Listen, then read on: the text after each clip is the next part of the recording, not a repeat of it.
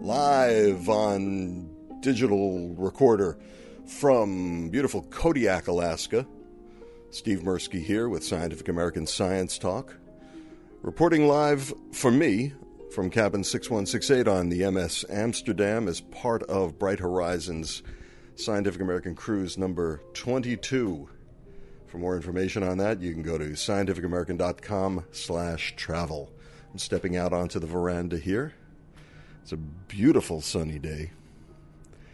At 7 a.m. Alaska time, it was 48 degrees, but they did anticipate a high of 68, and it's warming up rapidly, and it's a spectacular day. We've had exceptionally good and lucky weather while we've been here. A little rain at first in Ketchikan and Juneau, nothing serious, and then just beautiful clear skies in Anchorage, Homer, and now Kodiak. Gonna head back into the room. The music you hear is coming from the TV, channel 41 on the television, and all the rooms here on the ship features a bow-end camera, a front-end camera, I should say. The front of a ship is called the bow. The bow. That was Robin Lloyd, news editor at Scientific American. And channel 41 gives you this view of what we're sailing into at all times with a lovely classical music soundtrack. Of course, we're in port right now, so we're not sailing anywhere. Then if you switch down to channel 40, you get the information that I've been sharing with you. So we are in port in Kodiak. There's a map here, so we're south of Homer, where we were yesterday, and even further south from Anchorage, where we were the day before. Our position is 57 degrees, 47 minutes north exactly, and 152 degrees, 25.73 minutes west. Present air humidity, a balmy 74%. And our parent winds out of the southeast at 5 knots. We've traveled over 2,000 nautical miles since we left Seattle on the 24th. On the 24th, that's right. Sunday the 24th. We have, and on the screen it now says the total cruise distance at this point has been 2,151 nautical miles as we follow the coastline, although we did cruise straight across from the Juneau area to Anchorage along the Gulf of Alaska, or within the Gulf of Alaska. It's stays light late. It's 9:04 p.m. is the sunset at the present position, and sunrise is about 7:12 a.m. Present air temperature 15 degrees centigrade for you centigrade fans, and for us poor Americans it's 59 degrees Fahrenheit, but climbing, supposed to get up to 68, 48 when we woke up this morning, 68 by this afternoon. Lots of sun. We've been very lucky with the weather. And so the last time I spoke to you, we were in Anchorage, but we had just come from Juneau, and you heard tales of J.D. the cabbie. We had a spectacular day in the Chugach Park and did a pretty strenuous hike along the Powerline Trail in the Chugach, which included some climbs over the tree line. I think we did about 7 miles, yeah. And you're in a valley between two ranges of mountains, not too high, maybe between 3,000 and 5,000 foot peaks, I think, along both sides. But you're just walking down in this wide valley between them, and it's a landscape unfamiliar to me coming from New York City. And we were there a couple of days ago, late August, so we unfortunately didn't see any moose, but we were told that if you're there in October, the moose are all over the place, looking for each other to make the next generation of moose, of mooses, of meese, mostly moose. And they are alleged to bellow loudly and lustily. So if you happen to be in Anchorage in October, I highly recommend hitting the Chugach Trail. So we went from Anchorage down to Homer, where we were yesterday, and we were disappointed. It was Labor Day, so everything was basically closed in downtown Homer, but we did go out to what they call the Spit, and we were told by Christy Keller, the copy chief at Scientific American, that we should look for tents on the Spit. Her sister, apparently years ago when her sister was in college, would work the salmon canneries there in the summer, and to save money, a lot of the college kids would go up there to work the summers and make a fair amount of money quickly in the salmon canneries. I mean, I'm assuming they're working 16-hour days and, 6-7 days a week, and then putting all that money away and going back down to college in the fall. But they live out on the Spit in tents because, it's cheaper. And there weren't that many tents out there, a half dozen maybe, because school's already started. And I'm not sure if that custom among the college kids is still in effect, but there definitely were people camping and living out on the Spit, looked like for extended periods based on some fire pits and some of the other indications of people living in tents for long periods, if you get my drift. One of the things that I love to do when I'm in small towns is listen to local radio, and Homer really fit the bill for a small town that might have some interesting radio. And I did record some of, what I happened on. So let me share that with you right now. Helping us to bring the flea market along on a holiday on this Labor Day. You're on the air. Hello. Yes, sir. You were talking about some health care, some offices, and I was wondering if you could tell me where the one is in Soldotna. Well, I wasn't talking about health care. Are you sure I had the right radio station? If I can. I thought I heard on the radio you were going to announce that today on Tradio. Okay, well, this is Flea Market. It's not Tradio, so you may have the other station. Oh, okay. I'm sorry, sir. Okay, all right. No problem. All right. Have a good day. Yep. That happens a lot. You're on the Flea Market. Hello. Good morning. I'd like to sell a 16-foot flatbed trailer. I had the trailer built to haul a 1962 Studebaker Lark on, and I've sold the Lark and don't have any more need for the trailer. For you young folks out there, the Studebaker was a car. I love this kind of show. I used to host it for a half an hour, 15 minutes a day. I forget how long it was because I've tried to block out that whole period of my life. This was in the mid to late 1980s. I was working at a little radio station in upstate New York, WMCR, AM and FM, Oneida, New York. It was such a small station. It was you had to go outside to change your mind. It was not 24 hours a day. We shut down at 10 p.m. and I would crank up the generator for our 6 a.m. sign-on in the morning. I would get to the station at 4:30 in the morning, and at about 10:30 or 11 o'clock for 15 minutes or half an hour, I would host one of these swap shop shows. He's calling it the Flea Market. A lot of places call it Tradio.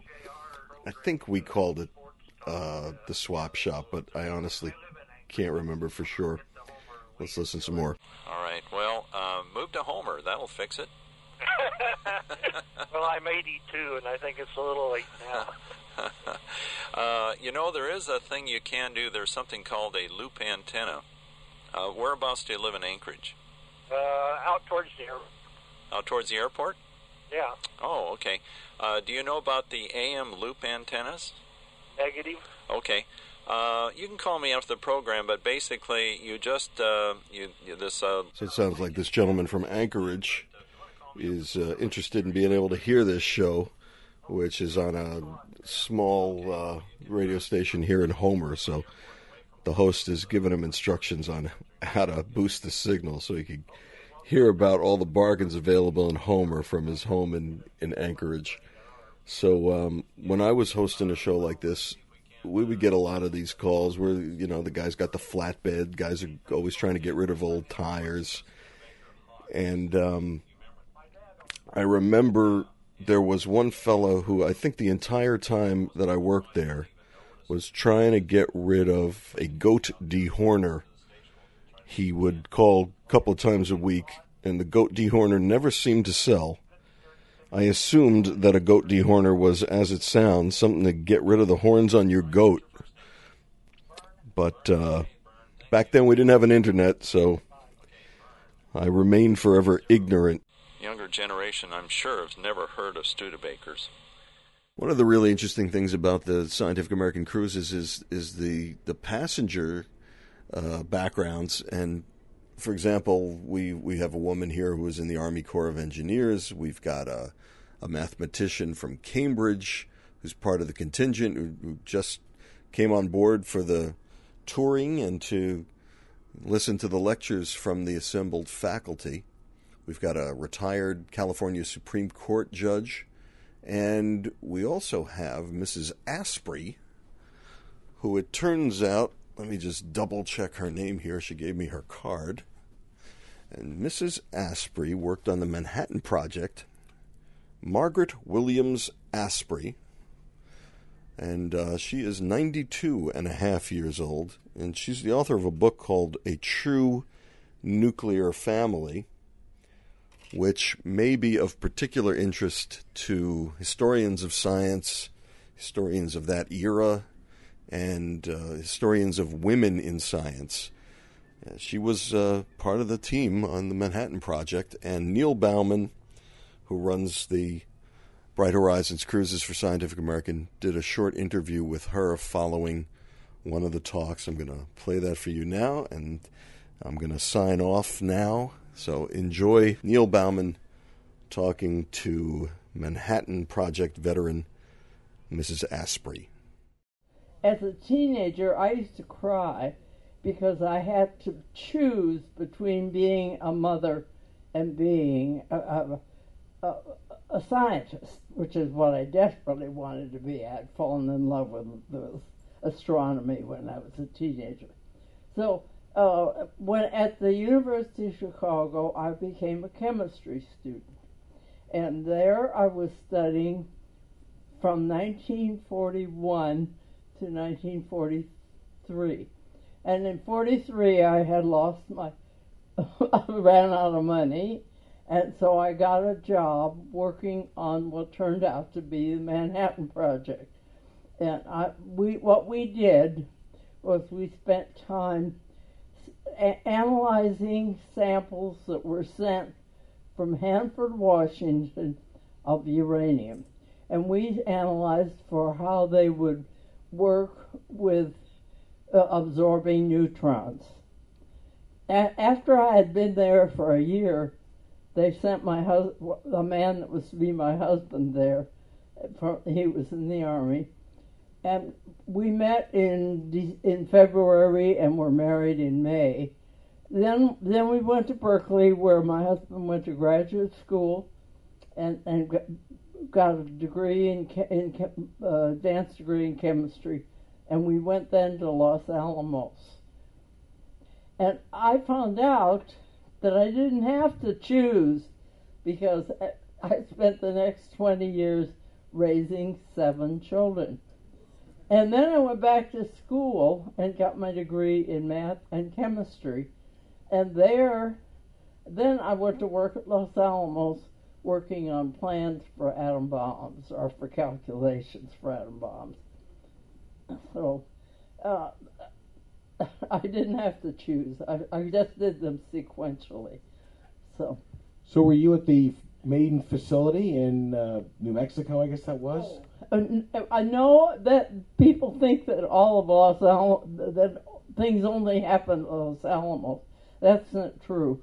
The main start was in Chicago, because it was there that they built the Fermi and Zen built the first reactor that actually operated under the West Sands. And that was right across the street from where I was studying chemistry. So we did a lot of the work there in Chicago, and then we only came to Los Alamos in 49. So it went on both ways. Did they tell you it was top secret from the moment you started? Yes, we were absolutely told that we could not say a word about this to anyone, to anything. And as a 20-year-old girl, this was most shocking to me because my father had been down where Oak Ridge was being built, down in Tennessee. And he came back about this fabulous place they were building. And I knew what it was all about, and I couldn't tell him. So you were measuring emissions, neutrino emissions from uranium? No, of neutron absorption. You were obviously exposed to a lot of uranium then. How is it you're still alive? Yeah. Well, they told us we'd probably all be deformed and abnormal and all the rest of it, so anything wrong with me I can blame on that. But my children were all fine, and they all managed to graduate from college, so obviously it didn't affect them much. So they, presumably they didn't know that these things were that dangerous, but they thought you might have some deformity? They didn't know. What we all rumored about, what it would be like if we got there. But mostly, I don't think most people ended up having trouble because of it. Did you meet Oppenheimer? I've heard him lecture, but I never met him. I met Fermi. Enrico Fermi was well worth meeting. He was a very nice person, and I met some of the others. But yes, we had one man, James Bird, who was just down the hall from me. He had come from Germany, and that's another thing I should say. We were not building it to drop on Japan. We were building it to drop on Germany because we thought that the Germans were building a reactor and that they would eventually drop them on us. And so we wanted to get there first. So you knew pretty much from the start of your employment that you were building a bomb, a nuclear bomb. Well, the first few weeks we didn't, and then they thought we should know. And they came and talked to us about just what we were trying to do and how we were trying to do it. The fact of fission had only been discovered in 1937, and so it couldn't have been built before that because nobody knew the facts. I started in 1943, in March of 1943, and at that time, I remember when the first sample of plutonium arrived, it was about that big. You couldn't even see it. And they were all protected because they didn't know anything about plutonium or what it would be like. And so my husband was the one that figured out the chemistry of plutonium, which they used later to take the samples from the reactors at Hanford and sort out the plutonium from the uranium, and so which of course is much easier than trying to just sort out the fissionable uranium, which is what they were doing at Oak Ridge. But at Hanford they made the new reactors, and the new reactors they got the plutonium out of that. And then when they got the plutonium, they sent it to Los Alamos, and Los Alamos is the one that put them together. And Trinity's site, the test on Trinity, was the plutonium. Uranium is very easy to make a bomb because all you do is just push two plump chunks of plutonium together. Of uranium together. Plutonium is not so easy because plutonium, you have to either find a way to get the plutonium all together. And this is not so easy, and it turned out to be quite a problem. And so one of the main things they did at Los Alamos was they fixed it sort of like a basketball, like a volleyball, and then they put uranium uranium plugs on certain spots, and then that pushed them all together. And you can't do this easily. And so they were not at all sure that was going to work. And that's why they had the Trinity test, is to find out whether this was going to work or not, because they didn't know whether it would work. Were you there at the Trinity test? No, I was. I've been there since, but I was not there at the time. Other questions? Other questions? Were you doing experiments on enriched uranium or natural uranium when you started? What we were doing was just testing whatever sample they sent us, and most of they would shut down a reactor in Hanford, and then when they would try to start it up again, it wouldn't start up, and they didn't understand why. And so the main thing we were testing is neutron absorption of samples from various parts of the reactor to see whether what the neutron absorption of those different parts were. Do you know if they were enriched uranium samples? They could have been anything. We didn't even worry about that. That wasn't our problem. Somebody else was collecting that information from you and making sense of it. Well, we You would. were part of a team. We were part of teams, Yeah. and we would report what results we got. And they might be very, very absorbent of uranium, of neutrons, and it may not. But all we did is take the sample they sent us, and we would test it for neutron absorption. Hey, Robin? Were there other women at the lab as well? Or What? Were there other women at the lab? Very few. There were a few, but not very many. And would you say that you encountered a climate that was welcoming or not so welcoming toward you as a woman, or was that just not relevant? They didn't pay much attention to that fact. They treated me just like another person. I give them a lot of credit for that too. They mostly treated me like another human being. How well known was it at the time that? What? How well known was it at the time that Fermi had got a pile operating just across the road from you? Was it well known, or? No, nobody knew it. Did you hear the question? How well known was it that Fermi had a pile across the street? Yes, here in the heart of Chicago, he had one operating, and nobody knew about it. I didn't even know about it at first. Once I started, I heard about it, but. I've always heard a story. I'm from Chicago. I've always heard a story, and I wondered if it was apocryphal, and maybe you know the answer. That when Enrico Fermi ran the first controlled nuclear reaction under Amos Alonzo Stagg Field, that they weren't quite sure what would happen. So there was a fellow standing there with a bucket of sand. Is that true, or is that apocryphal? That's true. They didn't know whether it would work.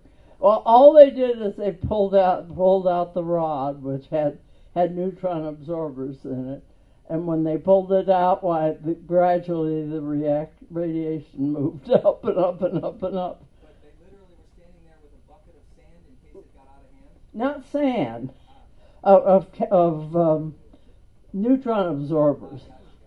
And so he was standing on top of it with an axe, so in case it had to go. Yes, that was true.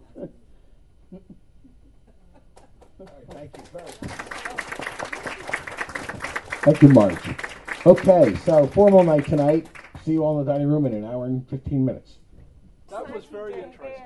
The person who invented the shaped charge for the plutonium was Bob Christie, Yes. and I knew him. Oh, He did died you? just a couple of years ago. Oh, really? And so I saw him every day at Caltech. It was hard work. Oh, It yeah. was not an easy problem. That was a quite difficult thing to figure out. And von Neumann was important and Hans Bethe, because they had to figure out how the shock waves propagated and how they interacted. They reflected. And Very it was difficult. basically a lens. It was designed as a like lens a lens, because that's right. you have to have the waves add together in the right way. So they would push the plutonium to the Yeah. center. Yes.